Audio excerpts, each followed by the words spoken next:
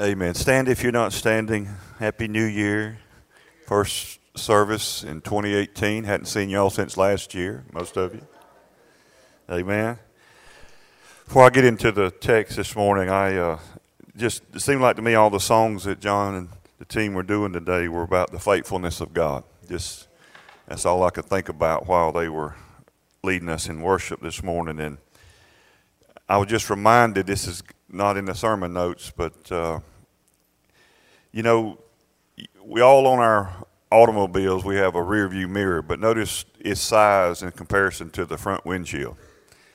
It's pretty small, isn't it? And that doesn't mean that we're not to have one. In fact, this is the law, you have to have one. You have to be able to see where you've been, but it's not the major thing. How many knows that God gave us a memory? In other words, the gift to have a memory, to remember things.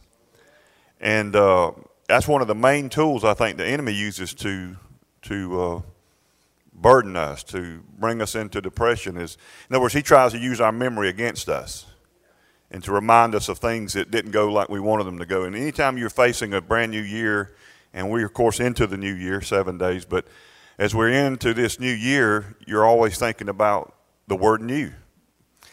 And but a lot of times the enemy tries to get us to focus on things that we shouldn't be focusing on. And I know that's true for me. It may not be for you, but it really is true for me. And one time Jesus and his disciples, I think this is in the 16th chapter of Matthew, if I remember correctly, but they got into a boat. And Jesus, as they were traveling across Galilee, the Sea of Galilee, he told them this statement. He said, "Beware of the leaven of Herod and of the leaven of the Pharisees." And the word leaven means false doctrine in that context. And he just told them to be aware of the false teaching of religion and the political systems. The Pharisees were the religious leaders, and Herod was the governmental political structure. And he says, don't let those things corrupt your thinking. Now, the Bible says when he said that to the disciples, because he used the word leaven, which is used in the making of bread, they said he said that because we have no bread. And one of the translations said that they had only carried less than a loaf of bread among all 12 of them. And so their immediate thought, and I know you're standing, but their immediate thought was, we have no bread. And if we're not careful, the first thing that hits our mind is what we don't have, or the little that we have in comparison to the great need. And they reasoned, it said, among themselves, we have no bread. And Jesus said to them, why do you reason that you have no bread? Now, why is your first thought what you don't have? Why is your first thought coming into this year what you don't have, what didn't happen? Why do you reason that you have no bread? And then he said this statement. He said, is your heart not hardened? He said, do you not yet understand? He said, having eyes, do you not see? And having ears, do you not hear? And then he says this statement, listen, and do you not remember? And do you not remember?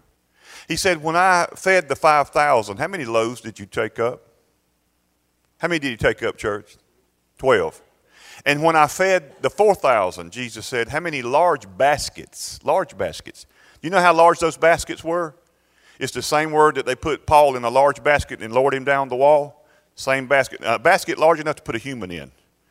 So when he said, when I fed the 4,000, the fish and loaves, how many large baskets did you fill up? 7. In other words, he did more with less. Yeah. This ain't in the sermon, but this just come from the praise and worship into my heart. But he said, why did you reason? Why is your first thought what you don't have? This is for somebody now. We've got to change the way we think. And this is what Jesus said. He said, can't you see? He was literally saying, can't you see what I'm doing? Can't you hear what I'm saying? And then he says this statement, do you not remember? Now let me just say this to you honestly. There's times I can't see what God's doing. I mean, I look for it, but I can't seem to see it. I look around 360 degrees, and it seems like to me I don't see anything that God's really up to right at that moment, that I can see with my natural eyes I'm talking about. And then there are also times that I can't hear. Seems like God's not saying anything. I don't hear anything. Am I by myself or? So I can't see what he's doing. I can't hear him. Seemingly he's being silent at that moment in my life. But one thing that never can be taken away from you is your memory to remember what God did for you. Did God do anything for you in 2017? Has God ever done anything for you in the past?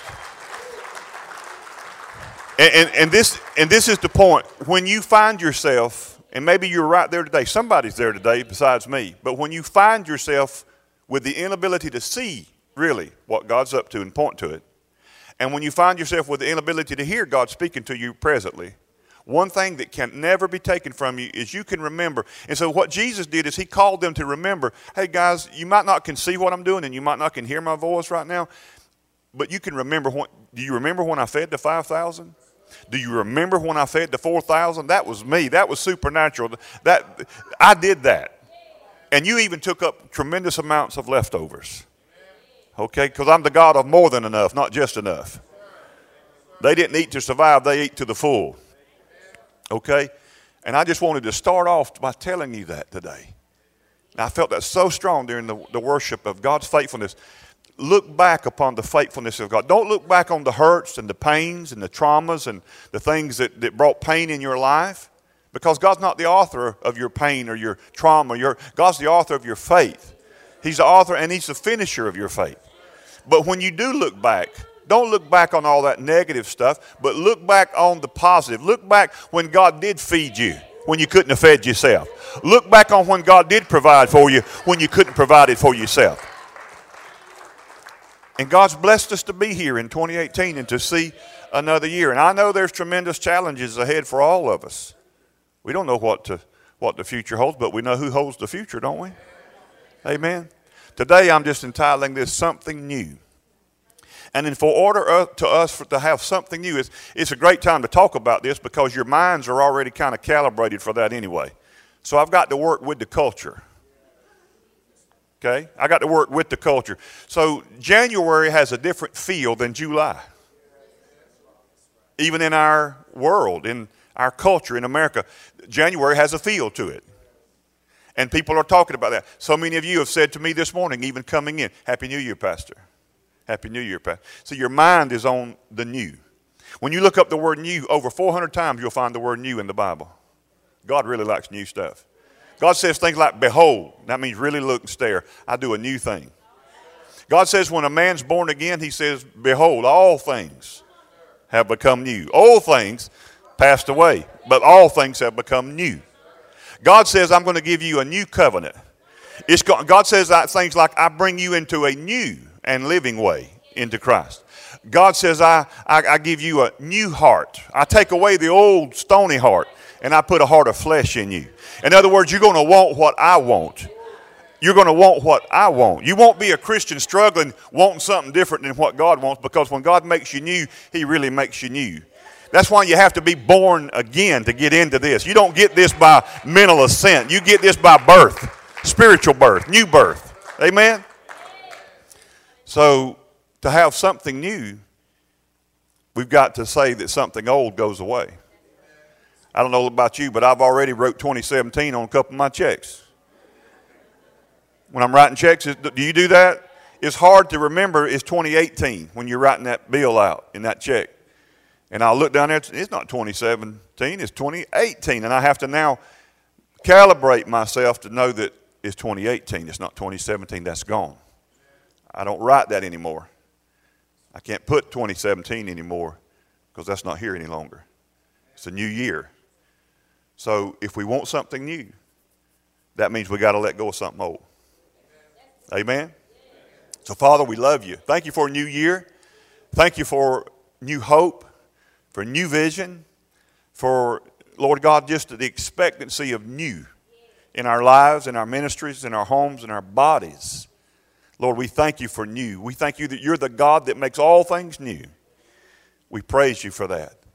We thank you that you said you would bring a new heaven and a new earth, that you would make all things new. There would be no more tears, no more sorrow, that you would make all things new.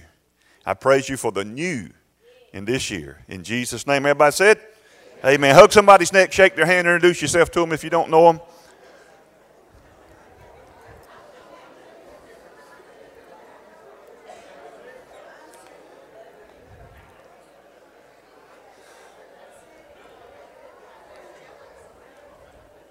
It's dangerous to do this to this church. They go to visiting.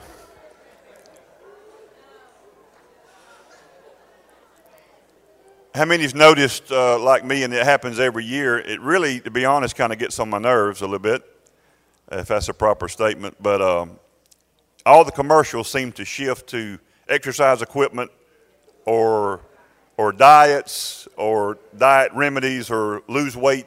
I mean, it's like all the commercials, all of a sudden, January 1 shifted from Christmas commercials to that.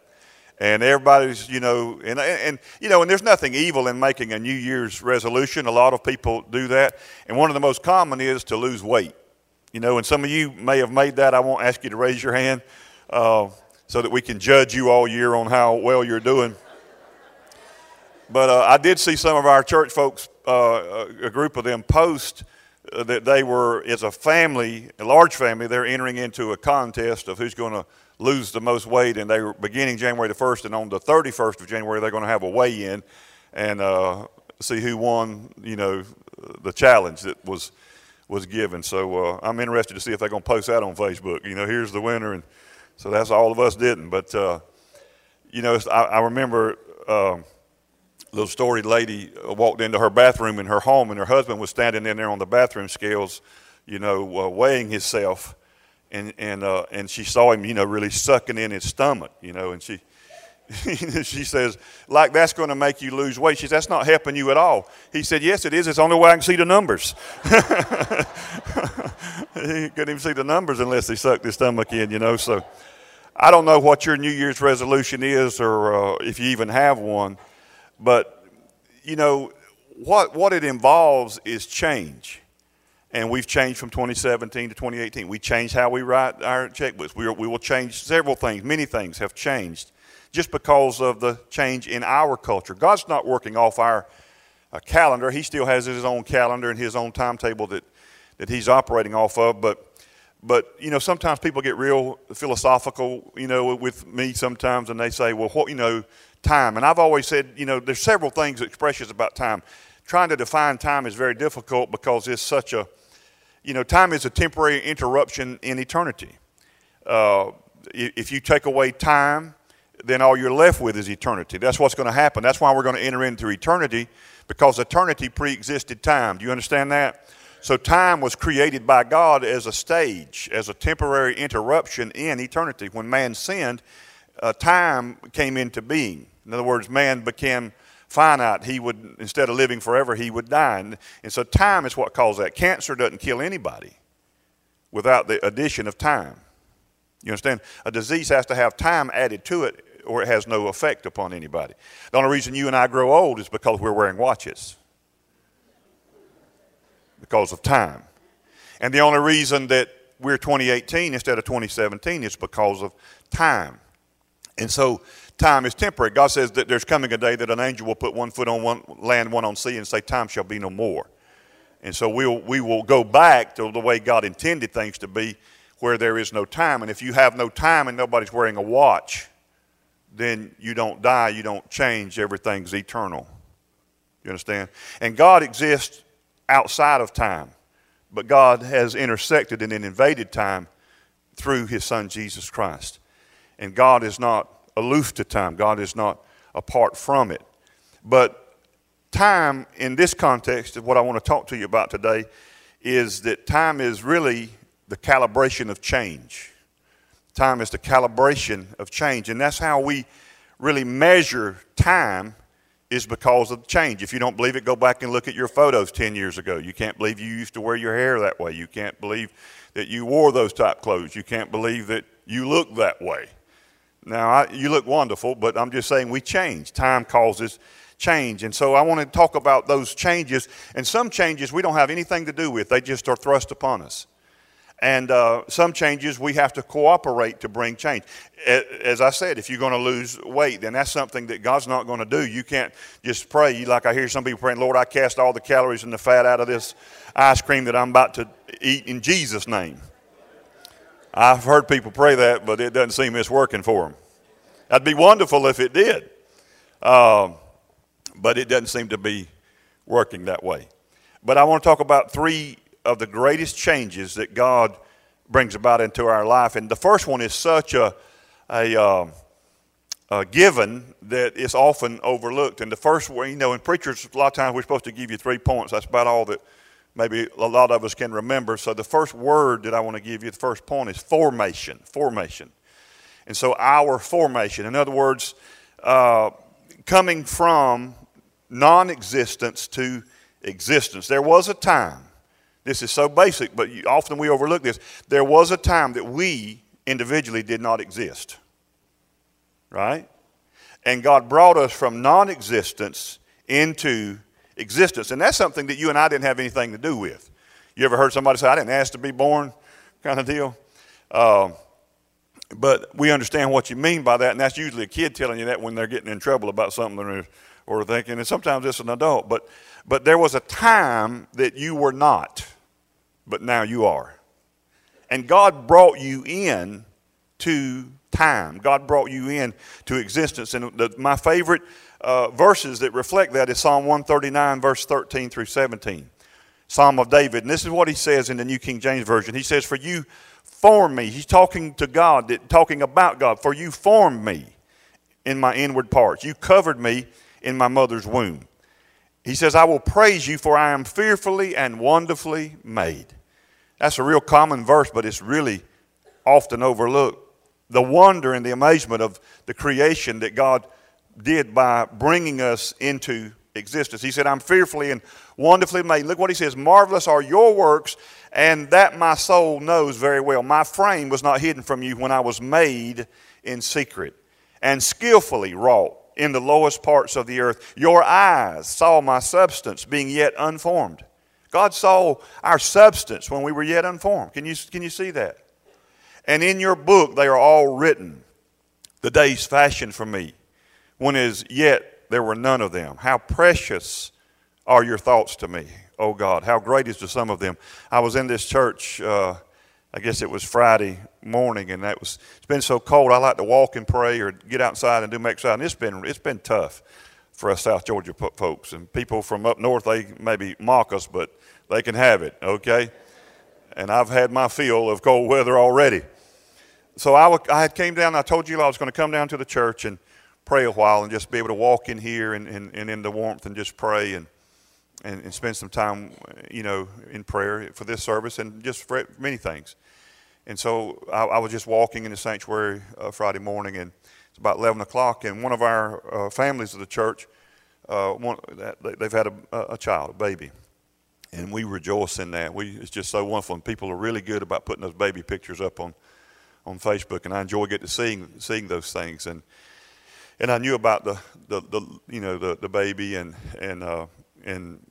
so about 11 o'clock my phone buzzed, and I thought it might have been Sister Jill. So I looked at it to see, and it was the family that was out at the hospital here in Valdosta. They were saying, Pastor, we want you to pray for us and for our baby, and we didn't want this posted, but we want you to pray for our baby. And they said that our baby is not eating very well, and they said if he doesn't start eating better by his next feeding, they're going to put in a feeding tube, and he's not able to. He hadn't eaten anything any more than 10 ounces in like a 12-hour period, and they're getting concerned because he's only 5 pounds when he was born, a little over 5 pounds. And they said also his blood sugar is not normal, and his blood sugar's out of whack, and also he doesn't have the ability to regulate his own body temperature. So please pray for us. And you could just feel that in that private message that they sent me through Facebook. And so I immediately text back and I said, I'm actually at the church now praying, and I will immediately begin praying and declaring God's healing for that child. And I did.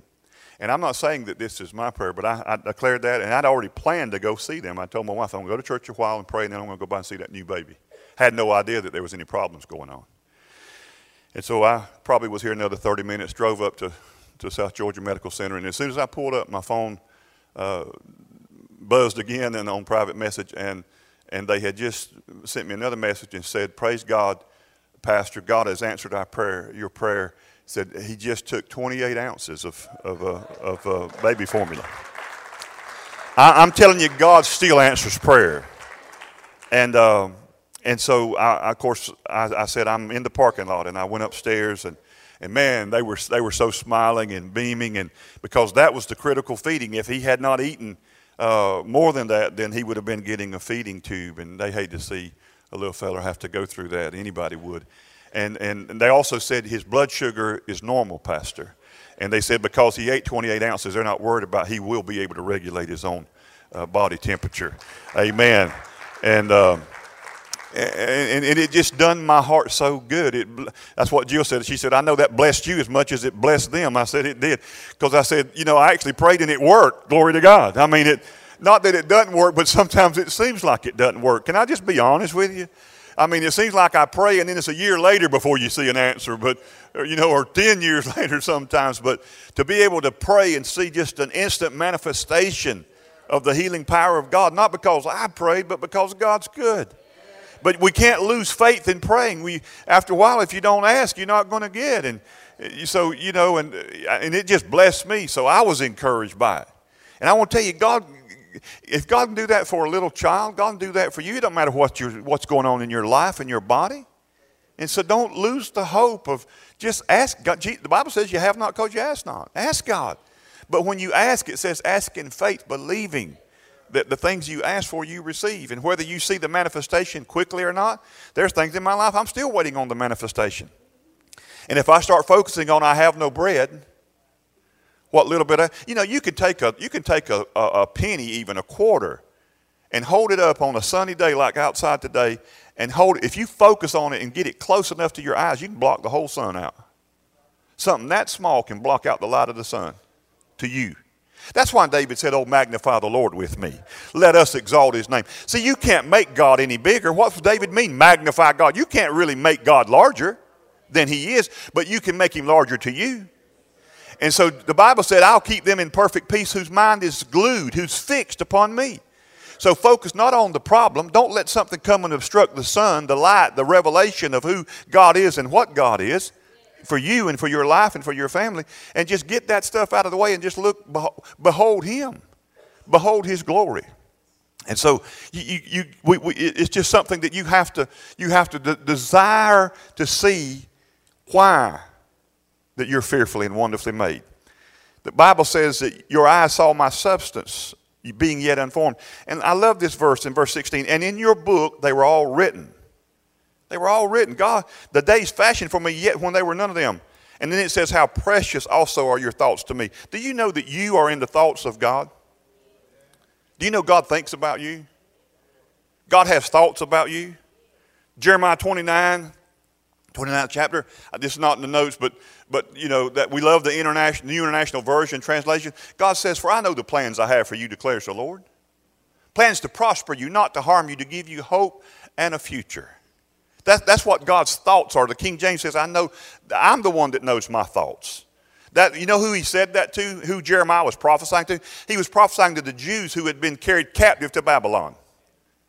They were in a tragic situation as far as they were concerned. And God says, listen, I know everybody's preaching doom and you're going to die in Babylon and you're never going to see Israel again. But God said, listen to me. I know the thoughts that I have towards you. I've got plans for your life. And he said, these plans are not to harm you. They're to give you hope and a future. And so if we're thinking, see, it is so wrong for a Christian to be hopeless. Because we have a blessed hope, and his name is Jesus. Can somebody say amen? See, he says, you are in the thoughts of God. Please don't forget that this year. God thinks about you. God never ceases to think about you. And his signature is on your soul. The reason you got a unique fingerprint is because God put his hand on you. Nobody's got one like you.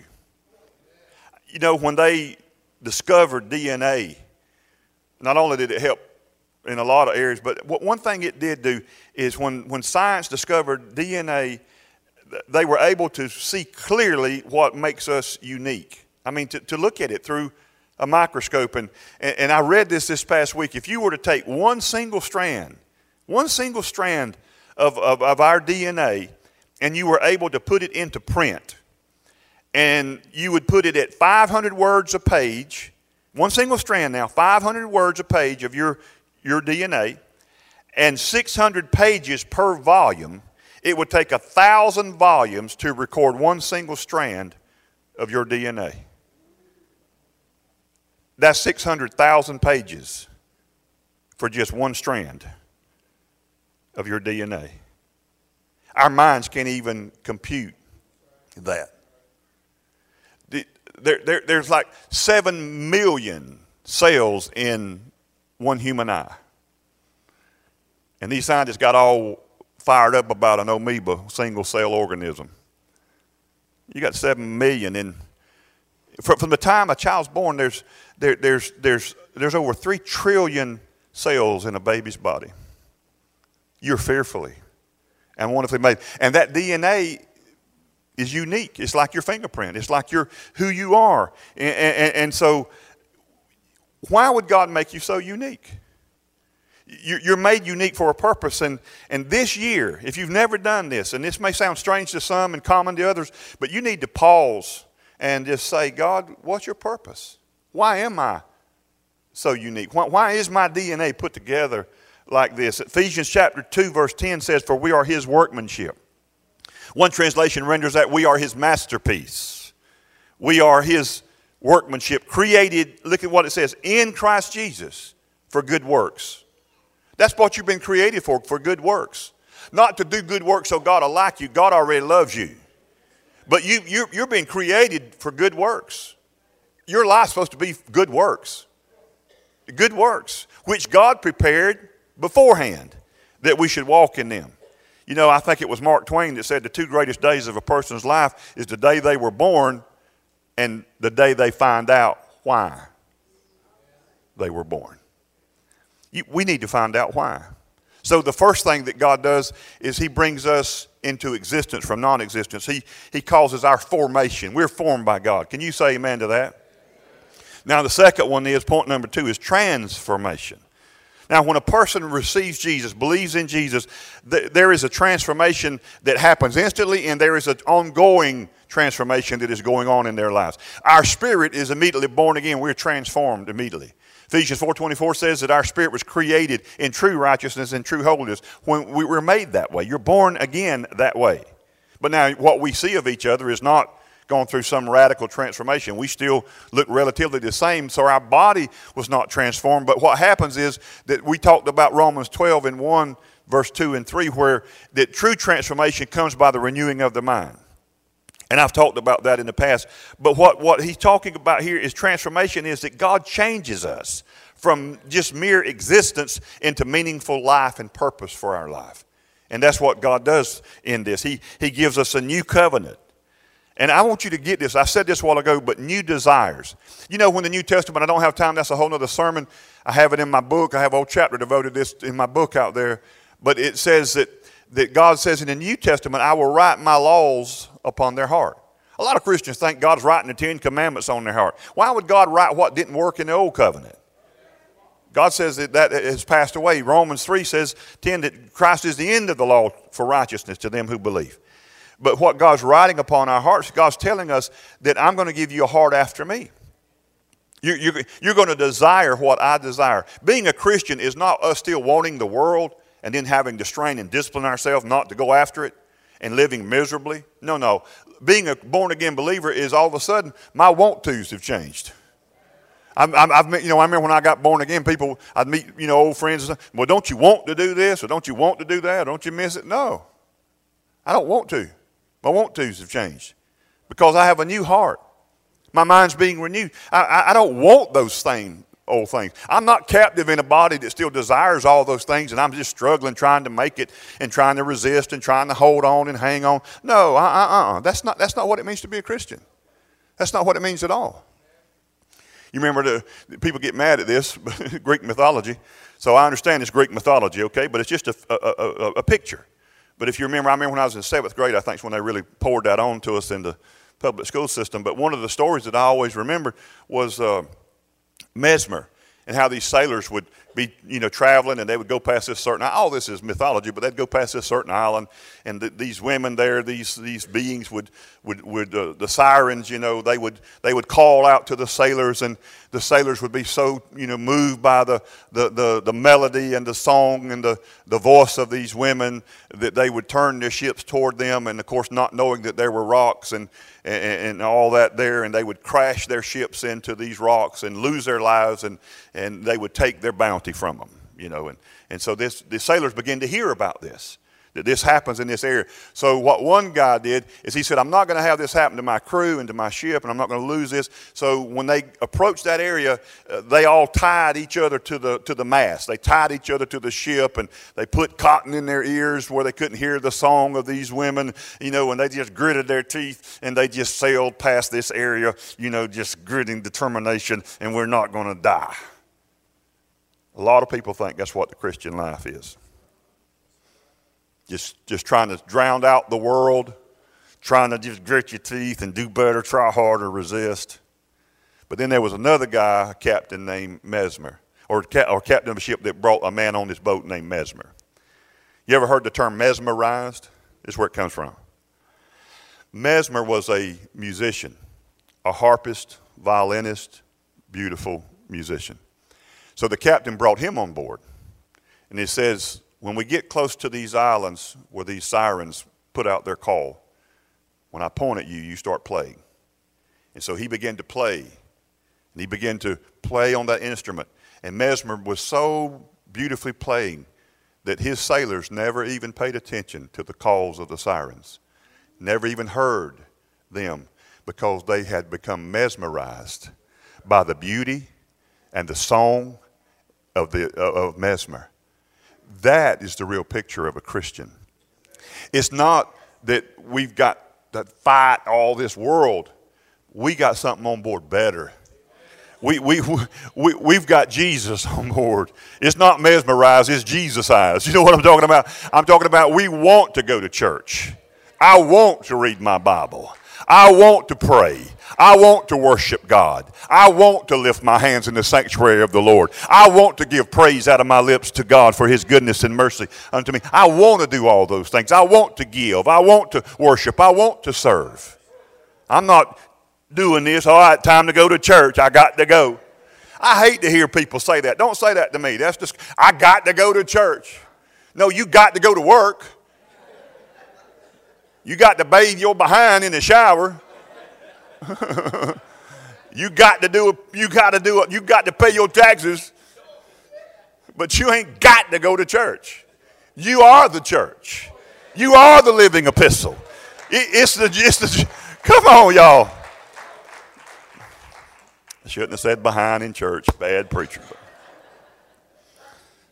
sometimes those words just slip out. But listen, that's what it is to be a Christian. We're free. We're not in bondage. I'm not straining at this. I've been on both sides of the fence. I still got my memory. I can remember serving the devil. Now I'm serving the Lord, and I like it better on this side. My worst day here is better than every day that he ever put together on the other side, okay? So transformation is a new covenant. It's a new desire. It's a new worldview. It's a new life. You get in this by being born again, not by straining or trying harder. And so God gave us a whole new way of relating to God. You know, Jeremiah chapter 3, verse 8, this is what he says. He says, I saw, this is God talking about all the causes for which backsliding Israel had committed adultery. And he said, I had put her away and giving her a certificate of divorce. Yet her treacherous sister Judah did not fear, but went and played the harlot also. So we've all heard this if you've been in church, that God divorced Israel. He gave her, he says here, a certificate of divorce.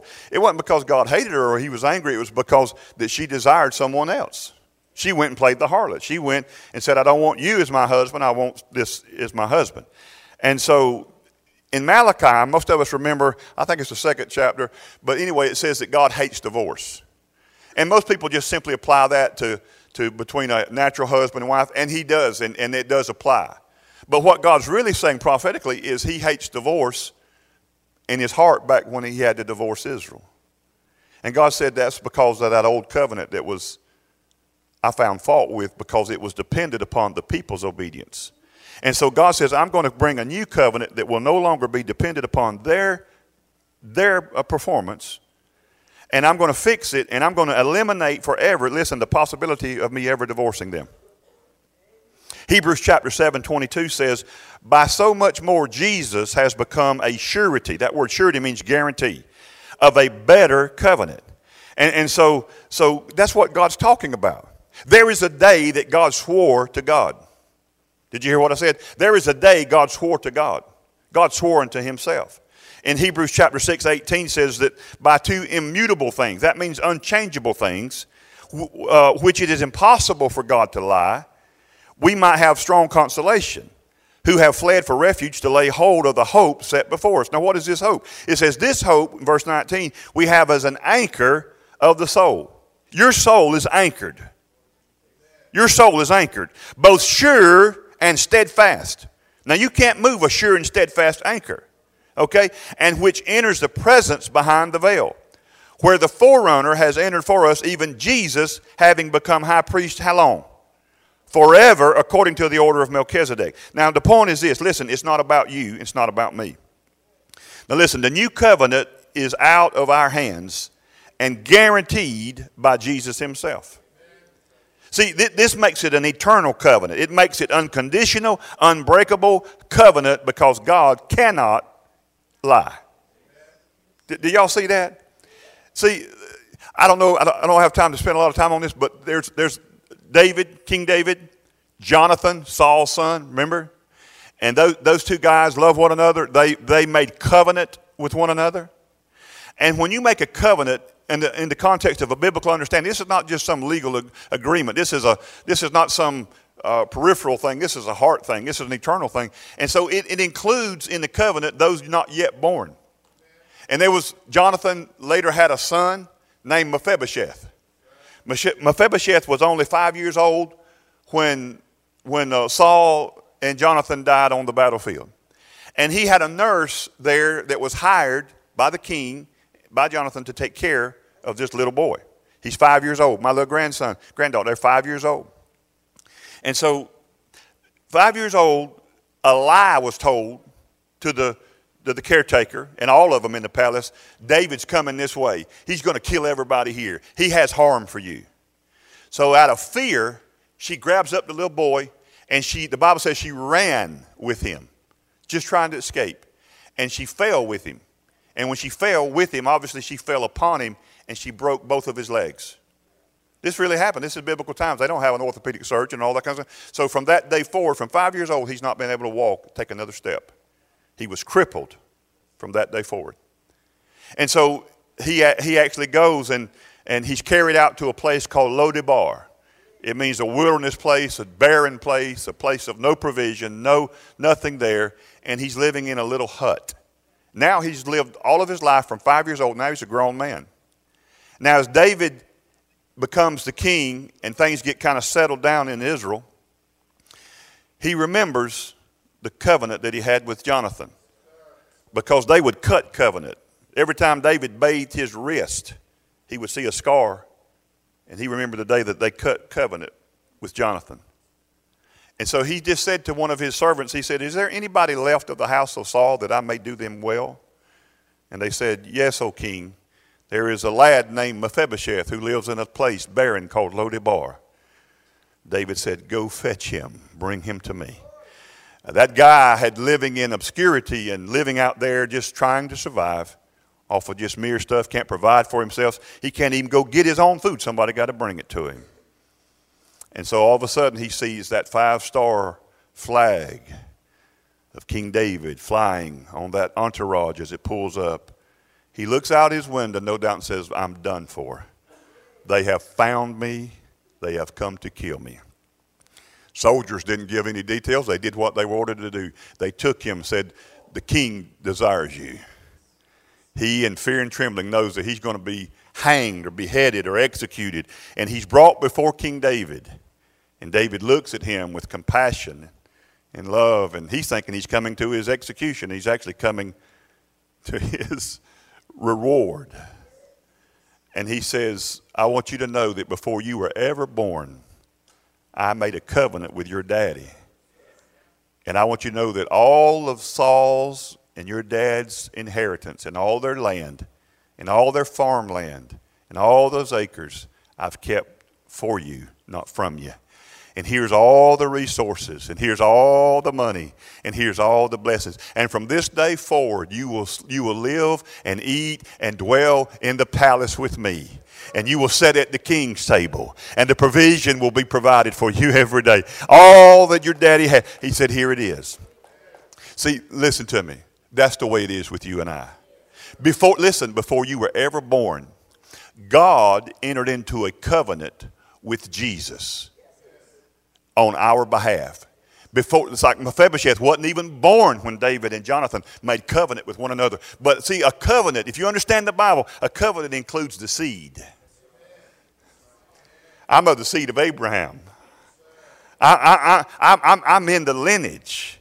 And see, when you can see that we're just like Mephibosheth, we're being shown kindness, like he was shown kindness by King David because of a covenant that you wasn't even a part of, but that was made on your behalf.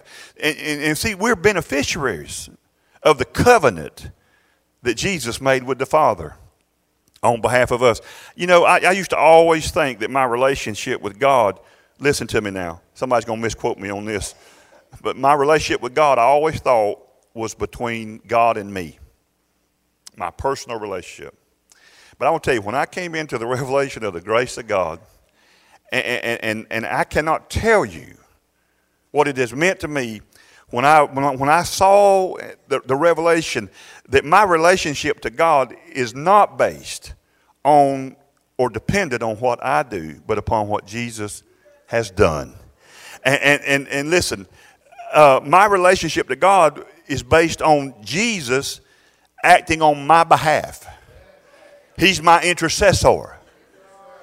See, the Bible says he ever liveth to make intercession. Now, some of you think that Jesus prays for you. Now, please don't hear this wrongly. You quote that and you say, you know, that Jesus is, you know, ever liveth at the right hand of the Father, there to make intercession for me. And then what you do, and I've heard preachers preach, that Jesus is praying, you know, for you, all your prayers for you. How's that worked out for you? Come on now, if I'm really honest and I think Jesus is praying for me, to me his prayers ain't working. A lot of times. Am I the only real person in here today? So if Jesus is praying for you, what's the problem? Why ain't it all just, you know, sunshine and cotton candy? You got to pray for yourself. You got to speak out of your mouth. So we don't understand. He didn't say, the Bible doesn't say Jesus is praying for you. He said he's your intercessor. That's your go-between. That means if you want to see the president, you're going to have somebody to intercede on your behalf. If you're going to walk into a place where there's a CEO, you're just not going to walk in and go, hey, what's up, man? You're going to have to talk to the secretary and maybe to another secretary. You're going to have an intercessor to come and say, here's this person wants to talk to you. And they're going to have to say, okay, I'll talk to them. See, Jesus ever liveth. The problem with the Levitical priesthood is they died. They would live, high priest, die, got to get another one. But now you have a high priest named Jesus that never dies. You don't ever have to get another one. He ever liveth to make intercession for you. And so, your salvation is only as good as Jesus lives. The only way that a Christian could ever lose their salvation is if Jesus dies.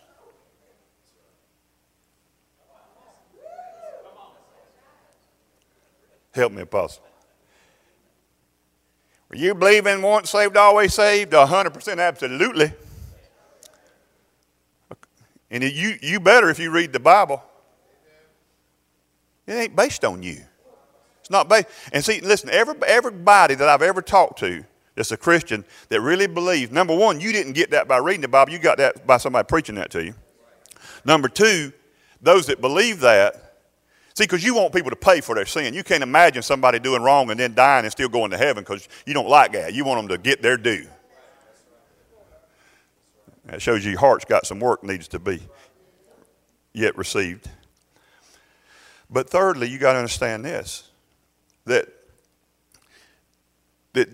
we are saved by the precious blood of Jesus Christ. And if your sin or my sin can undo what Jesus' blood did, that makes sin more powerful than the blood of Jesus. It is actually those people who diminish the work of Jesus on the cross. Listen, for everybody that says, well, you can lose your salvation, this is what they always say. But what if I do this, Pastor? Am I still saved?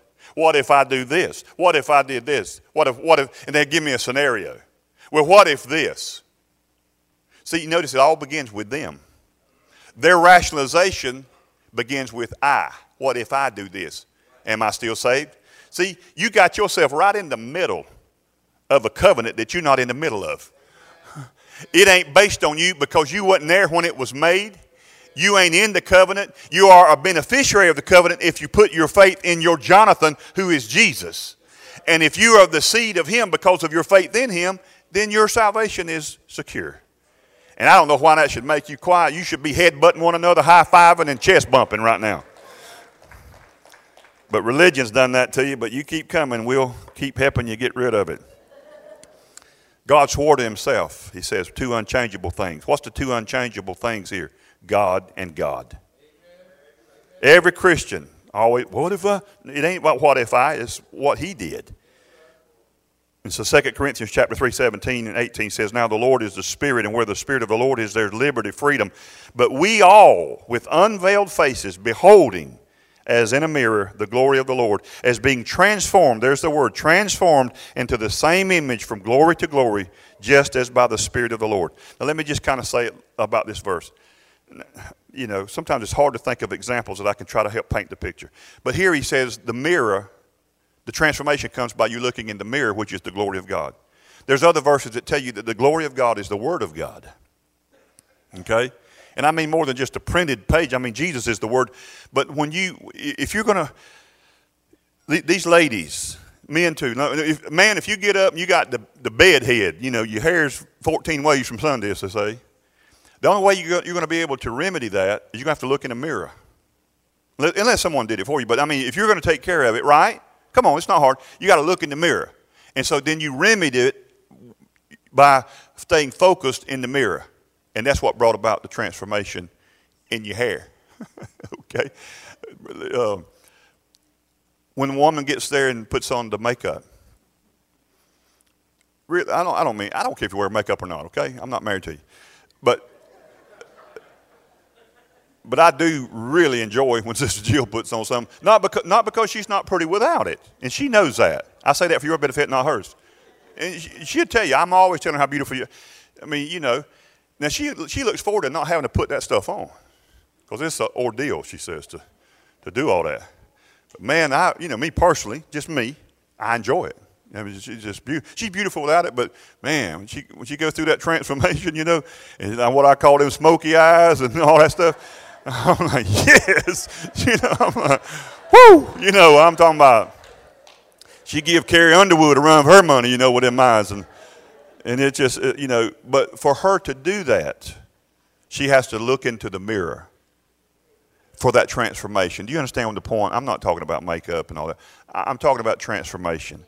Now, I'm saying if you want to be transformed, you're going to have to look in the mirror, which is God's Word. And when you look in God's Word, it's like a magnifying aspect. It brings that clearly, what needs that we have so that we can manifest that new life in us. Last word. So we got formation. We come from non-existence to existence. And not mere existence, but to meaningful life with a purpose. And then God gives us a tremendous transformation. We're transformed. We don't look the same. We don't have the same worldview. Everything's different. We see time differently. We see our money, and we see everything differently. And then the last one is really our translation. So we got formation, transformation, translation. I won't spend much on this.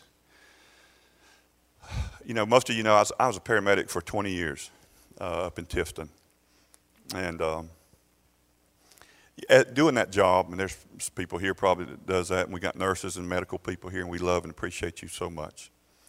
But I know when I did that, and you know, you see people die. I mean, there's no way to, and it's nothing like Hollywood portrays it. Nothing. You know, it's not like poor acting.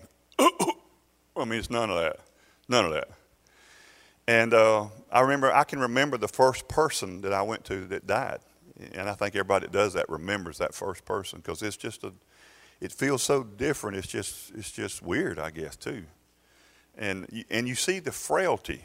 We are fearfully and wonderfully made. I remember there used to be some kind of little saying that some poetic person said. I'll probably mess it up, but he says life is like 10,000 springs, but one spring goes and life exists no more. And I'm so amazed that a harp with 1,000 strings can play on even after one is gone. But the frailty, the fearfulness, and how easy it is, that line between life and death. And I don't say this to be morbid or to depress you or anything. And I started just to leave this out and make it a two-pointer just because of my, I don't. But you have to realize that one reality that we all have, no matter what you believe about doctrine, is that one day we will die. Nobody's whooped that yet except Jesus. And so the reality is, well, I don't believe in the Bible. Well, the Bible says that men will die. Well, that part's true. For all men have died. No matter what you believe, don't believe. And I remember, and I can think back on many people that I accompanied in the back of that ambulance that died. Some died unexpectedly. I didn't have a clue. Some died and they knew they were dying. Some told me they were going to die. One thing I learned after doing that 20 years, if they told me they were going to die, you could just about take that to the bank. They knew it. I remember so many times, and I remember this one man we had that didn't have but one lung, and we would go to him often because he had a lot of health problems. And I had this young, I don't mean anything despairingly, I'm just trying to tell the story, but I had this young trainee paramedic with us, and it just happened to be a Catholic guy by birth, but he said he didn't really practice anything, but that, that was his background. And I don't mean that despairingly of Catholic people, but I'm just simply saying that was his background. And so we go and we actually sent 2 units out there because of the nature of the call that came in. But he was alert and everything. And so when I put him up in the back of the ambulance, me and my partner, me and this guy, put him up in the back. He said, "Can I just say something to my wife?" Now he was in distress and he needed to be in the hospital, and we were doing what we could do for him. But I just had that feeling. I was a believer. And so I said, yes, well, just a moment. And so his wife stepped up in the back. He put his arms around us, and we would go in this guy's bedroom, and he had crosses on the wall and Christian sayings, and you could just tell this guy really, he did. He loved God. He wasn't playing religion. But on that night, it was just totally different. I'd been to him several times. And on that night, he said, I need to talk to my wife. Please, just let me talk to her just a minute before y'all close the doors and head out. And he said, "Come here, baby." He grabbed and held on to her. And he said, "Darling, I want you to know I love you. And I'm going to see you on the other side." Whew. And we're thinking, now don't be talking like that, whatever. And so she stepped out, we closed the door. And halfway to the hospital, he went into what we call a code or full arrest. So that unit that had assisted us came. And so now there's 2 of us in the back, and everybody's working feverishly to try to CPR and everything, this guy. But the reality is he's gone. Now, I was actually driving on the way, and when the young little Catholic boy in the back hollered, "Hey, he's gone into code, full arrest, code blue, they call it." So I immediately pulled over, and I noticed he looked really strange. And we got to the ER and got everything, and of course, long story, he was pronounced, dead after a little while at the hospital. And this guy's name was Bob, and he called me off to the side, and he said, "Man," that guy freaked me out. And I said, "What do you mean?" He said, "That guy leaned up and started talking." He said he was like he was talking to the Lord. And I said, "Well, what did he say?" And he said, "Father, I thank you that you've come for me." And he said he just carried on a conversation, and he was like looking through the roof of the ambulance like he was talking to somebody. He said, "Man, every hair on my body was standing to attention." He said, "I had chill bumps all over me." He said, "Man, it was weird." He said, "I'm just freaked out." He said, "I ain't never seen nothing like that." And I said, "Would you tell his wife that?" He said, "Yeah." So I went and got her because I knew her. And I brought her in there, and I said, "I want you to hear what he said that your husband said as he died." And she stood there, and of course she loved him. Tears were rolling. But they were not tears of hopelessness and that she would never see him again. And all those things that he shared with her meant so much to this woman. And then she turned and told it later to the pastor, and that was used at his homegoing. But that's the reality of this life. It doesn't end with us. It doesn't end with us. And I remember one time where another crew, they had this guy in the back, and he was dying, and he knew he was dying. But even out the back of the ambulance, you got a side window and you can see out the rear. And he knew that they were passing by the bank where he did his banking. And he asked the paramedic, he said, no, his son was actually riding. His son was allowed to ride in the back with him on the squad bench, and his son was sitting there. And he asked his son, he said, son, aren't we right by the bank? And he said, yeah, Daddy. And he said, son, I got a lot of accounts in there. He said, it sure doesn't seem like that means a whole lot to me right now. He said, you take that, you use it for you and the grandbabies. He said, because I don't believe I'm coming home. And he went to the hospital and he passed away. He just knew it. He knew it on the inside. But these were people that knew God, that were walking with the Lord. Now, I would just say this. I don't mean this to be morbid, but I have observed people that died that didn't have any kind of point of reference to God. Do you know what they do when they're dying? Because I've watched many of them. You know what they're doing? They're fighting with every ounce of energy and mentality that they have to live. And they are not thinking about eternal things. And for all of the people that are banking on a deathbed repentance, I'm not just trying to sow doubt, but I'm telling you as one who have observed many people leave this earth. They're not thinking about church or Bible or God. They're trying to live another second, another moment. I even remember a call that I ran where they run into one of the pylons on the interstate, and actually one of them was ejected, but we got to this woman, and I had a brand new trainee. I was a training officer for a lot of years, so the new paramedics would come and have to ride with me for, it's about 3 months. And this was a brand new guy. He was from Thomasville. I didn't know nothing about him. This was one of the first calls he ran with me. And we got this woman in the back of the ambulance, and she had obvious physical signs of head trauma. Now, some of this don't mean anything to you, but the medical people, we called her eyes were calling it raccooning. She was having darkening all around both eyes. She had ecchymosis, which is blood pooling behind her ears. We could see it, and she actually had cerebral spinal fluid and blood coming out of one of her ears. So we knew from just those things and other things as well, she had a basal skull fracture. And I've seen a lot of that, but I'd never seen somebody with a basal skull fracture who was conscious. Not only conscious, but alert. So when I got her in the back of the ambulance, I actually worked for Tifton, and we didn't have a neurosurgeon then, but there was a neurosurgeon in Valdosta back then called Dr. Wren. I don't know if any of y'all remember him. Great man. And so we were rushing her to South Georgia Medical Center because she had to survive, had to have a neurosurgeon. She had to go to the operating room to get that intracranial pressure off. And so we had called Tifton, and they'd give us permission, and we came straight from the accident scene down Interstate 75 to Valdosta. I got in the back with her. The new paramedic was sitting on the squad bench, and I was at her head.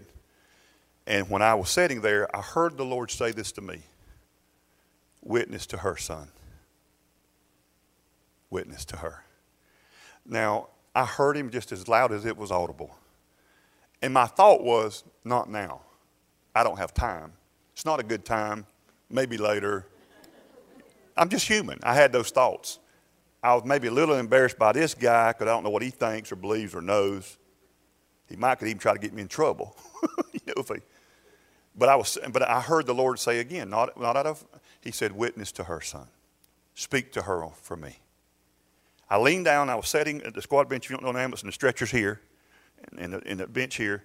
So the new guy sitting there, I'm at the head here in the command seat, we call it, and her head's right there. I leaned down and I said, ma'am, can you hear me? We're on our way. We're getting close. Hey, hi, we're lights and siren, man. We're coming. I said, ma'am, can you hear me? She said, yes, I can. I said, are you a believer in Jesus? Notice I didn't ask her, was she Baptist or was she Methodist or did she go to church? Okay. I said, are you a believer in Jesus? She said, no. My heart just filled with excitement. I just said, this is it, man. God's finna use me, for her. And I said, ma'am, can I pray with you to become a believer in Jesus? Would you accept Jesus? And she said something, and I really thought I misunderstood her. We got some road noise and sirens and stuff. And I said, ma'am, I didn't understand what you said. Can I pray with you to receive Christ? She said, I said no.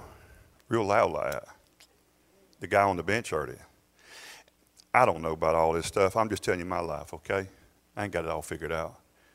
But man, I had goosebumps that day, but they wasn't the good kind. They wasn't the good kind. And when she said that loudly, I said no. I heard the same voice that said to me twice, speak to her on my behalf. Say to me, it is enough, son. It is enough. That doesn't mean God ever gave up on the woman. But he just told me my job there was done. I didn't have to push it, prime. You can't shove Jesus down somebody, even when they're dying. Now, see, the problem was she didn't know she was dying. I'd never seen somebody in that condition alert, conscious. As soon as she said those words, I said no, and God said it is enough, she went unconscious. She never regained consciousness again. It is my opinion, whatever it's worth, that God kept her conscious to reach down one more time in love. Probably done it 1,000 times, that woman, and extended his hand of salvation to her. And she went unconscious. By the time we reached higher, she never gained consciousness. Dr. Wren was standing on the dock. I'm not making any of this up. Standing there when we put the stretcher on the ground. He said, he took one look at her. He said, don't even stop in the ER. In those days, it was the old ER. And we went, he said, go right in the elevator, and we're going straight to the surgery.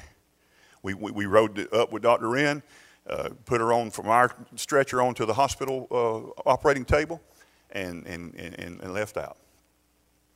A few hours later, we got back to Tifton and cleaned up and ready to go again. And something very strange happened. A nurse from South Georgia Medical Center called Tifton, our EMS station, and she said, are you one of the paramedics that brought Miss So-and-so down? I said, yes. She said, y'all worked so hard on her, I just thought you want to know that she passed away during surgery. We lost her during surgery. And she never regained any vital signs. We just lost her. She said, y'all worked so hard, I just felt like you needed to know that.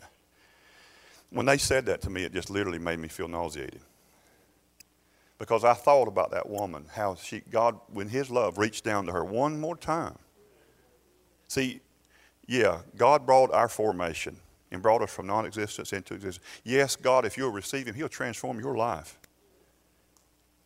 It won't be perfect, but he's perfect. But God, you'll go through storms, you'll have problems, and change is going to bring about a lot of things. And some of those things are not going to be comfortable. But God's going to be with you through every bit of it. He'll never leave you, and he'll never forsake you. But that last thing that you need to know today, and I rarely talk like this, but I felt this so strong, is that there is coming a time where we're going to stand before the Lord. And this corruption is going to put on incorruption. This mortality is going to put on immortality. And there's one verse that I want to leave you with, and I want you to see this one last verse, and then I'm closing, I promise. And it's in 2 Corinthians chapter 5, verses 1 through 4. This is what's Paul, and he's talking about this translation that we'll all come to. He says, 2 Corinthians chapter 5, verse 1, he says, for we know. Now this is something we need to know, but Paul knew it, but I'm asking you, do you know it? But Paul said, if our earthly house, this body, this tent, he called it. You don't live in a tent. Tent is temporary. Camping is temporary. Do you know, as the Bible views us, we're camping. This body's just a tent. He said, but if this tent's destroyed, we have a building, not a tent, but a building from God, a house not made with hands, eternal in the heavens. For in this we groan, earnestly desiring, listen to this, to be clothed with our habitation, which is from heaven. If indeed, listen, having been clothed, we shall not be found naked. Now look at this last verse. For we who are in this tent groan, being burdened, not because we want to be unclothed, but further clothed, that mortality may be swallowed up by life. Now notice it doesn't say that mortality will be swallowed up by death, because death is an enemy. The Bible said the last enemy, which is death. But see, he said that your mortality as a believer is going to be swallowed up by life. And that life word there is not life like me and you breathing, is Zoe. It is the life of God. That death for us is that we are swallowed up by the life of God. And that God in that, we already have eternal life when you're born again. But he's talking about the tent. He's talking about a body that can't get old, that can't get cancer, that can't feel pain, that don't have arthritis, that don't work, that don't have all these problems. And in this we groan for that. Not because we desire to be unclothed or die or just get out of the picture. No, we desire that full capacity to stand in the presence of God in his awesome, holy fullness. That's why sometimes you pray for people, and I don't mean this, but there's times you can be overcome by the power of God and just fall. I don't think everybody in church falls because they're overcome, but that's possible. That's the power of God. I told you this, my little wife one time, she's raised Baptist, she's a sweet Baptist girl. You got to love a sweet Baptist girl. She got around me and my background, Pentecostal and charismatic, charismaniac, whatever. Sometimes, don't get offended. But people always try to get a label. What are you? I don't know. Just a believer in Jesus, that's all I know. But I remember, and I've told this story before, but I just do it quickly. But I remember when I was a paramedic, and I was working those 24-hour shifts, sometimes longer than that. But she went to our church, a revival, and we'd just gotten married. We hadn't been married long. And some of this stuff was still new to her. And, boy, we had some wild folks in our home church. They'd scream, holler, run, shout, and all that stuff. And they didn't swing from the chandelier, but that's only because they were too high. They couldn't reach them. I mean, I'm not making this up. We had pews. I would literally, people would jump up, grown men, and run to the top of the pews. Not even looking down, never missed, And I saw a couple brothers hit between the pews that was trying to mock the brother that did that. He was doing it under the anointing. I don't know, But people it'd be like if I just mounted it, we had pews, and he'd start there, and he'd run all the way to the back of the church, and people would be sitting there and have to move out his way, And he'd had both hands in the air. I'm not making this up. Had both hands in the air, just big, tall guy. He'd just be hitting the top of each pew, speaking in tongues, run, Man, it's got to be God. That guy's going to kill himself. And I do remember one night, one brother got all excited, saw him doing it, and he jumped up and tried to do it, and about the third pew, he went boom. He was all in the floor. But of course, when you do that in the Pentecostal church, you just lay there like you're out in the spirit. You're really not, but you don't want to admit that you kind of got in the flesh there a little bit. You know what I'm saying? But my little wife, she went up to the, in those days they would have these prayer lines down the center and say, we want everybody in the church getting this prayer line. So she was pretty timid about all that, and especially her husband wasn't there to protect her from these wild Pentecostal people, but she got in the prayer line, and she walked up, and this guy was laying hands on people. It's like, you hear it, like, it's like, you're like, glory to God.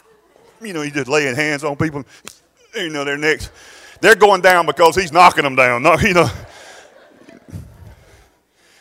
So my wife's watching all this, and she probably was thinking about getting out of line, but she just went up there and waiting her turn. And when she stood before this guy, this evangelist, this wild-eyed, evangelist, when she stood before him, he never touched her. God knows where you are. And he looked at her and he just said this to her. He said, sister, the Lord tells me to tell you to clap your hands 3 times. Now, if you're one of those guys that go, well, why I got to clap my hands 3 times? Just get out the line. God's going to love you the same. But God sees hunger. He sees hunger and desire for him. And so she was obedient. And she said she never remembers clapping the 3rd time. Now this sweet little Baptist girl went out, fell down, never remembering clapping the 3rd time. Don't know if she did or didn't. It don't matter. But when she came to some time later, she had been with God. She had had an encounter with the living God that he chose to have with her. And you will never, ever, with all your philosophy and all your theological whatever, ever take that. See, a person with an experience is not at the mercy with somebody with a teaching. Now, I believe in teaching. You know that. But I have found myself lately, Billy Ray, praying, God, even Friday morning walking in here, let me have an encounter. Intersect my life. I believe in you if I never feel a goosebump again. I believe in you. I'm going to serve you if I never see anything again. But oh God, I love those times when you overshadow me with your manifested presence. When my body can't help but to respond to your glory. God, I can't make something happen. I can't flip a switch. But I want to encounter you. I want you to encounter me. I want that. Not so I can come and have a story, but I just want that. I've had many, more than I deserve. Any of them was more than I deserve. But I find myself now longing for those times where God intersects my life and just unexpectedly, overwhelmingly just blows me away. And I don't care how it comes, and most of those come in private, to be frank with you. But I want to just be there. One of the greatest things that, well, let me say it another way. One of the things that Christians do that we should never do is pray for God's presence. That's something that Christians love to do that God hates. Now, don't think I'm undoing what I just said. I'm not praying for God's presence as if he's not present with me always. He promised, I'll never leave you. Did he mean that? Even when you sin, he won't leave you? Absolutely not. You can't make him leave you. I'll never forsake you. If he just said, I'll never leave you, that'd be good enough. But then on top of that, to say, listen, I won't never forsake you, because that devil will lie and say, God has forsaken you. And you know what he'll do? He'll point to your circumstances. God's not here. Where's God? I thought he loved you. All those are lies. He'll never leave you, never forsake you. But he'll go with you. Go where? Whatever you're going through. God's with you. Don't ever believe the lie that God's not with you. Don't ever believe the lie that God's not aware of your pain, of your sorrow.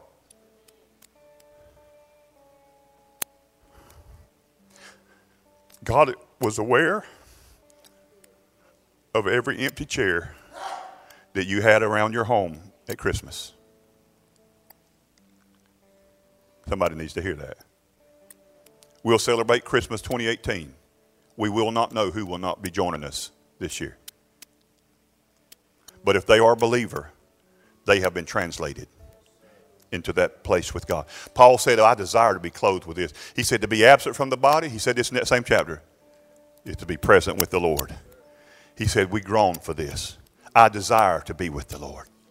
That's what Paul said. So this reality, you've been formed. If you've received Christ, you've been transformed and are being transformed in your mind. And you will be translated. You'll get to join all your family that's right now with the Lord. They're not in some cemetery. They're not lying in some grave. If they're a believer, when they took their last breath here, their next breath was in the face of God, in the presence of the Lord. I remember when my granddaddy died, we was at the hospital. He was going into congestive heart failure, had all these problems, but there was a bunch of old Holiness Baptist preachers around his bed. And one of them leaned over or said to those in the room, he said, the Lord just sent the angels to come get him. And they said about that time, everybody's hair on their body stood up to attention as they experienced my granddaddy breathing his last. God was allowing that man to see in the realm of the Spirit. My granddaddy had a stroke, had brain surgery at Gainesville Hospital at Shands, had all kind of problems. That stroke left him paralyzed on his left side, never could move his left arm, his left leg. He just drug it. He never, from the moment that he went to bed on Friday night and awakened Saturday morning, did he ever speak a word did he articulate that we could understand. He would have to try to convince, he just couldn't speak. He lost that ability during the stroke. But on one night, while he was lying in his hospital bed in home, my dad is sitting there, his brother, their mother was there.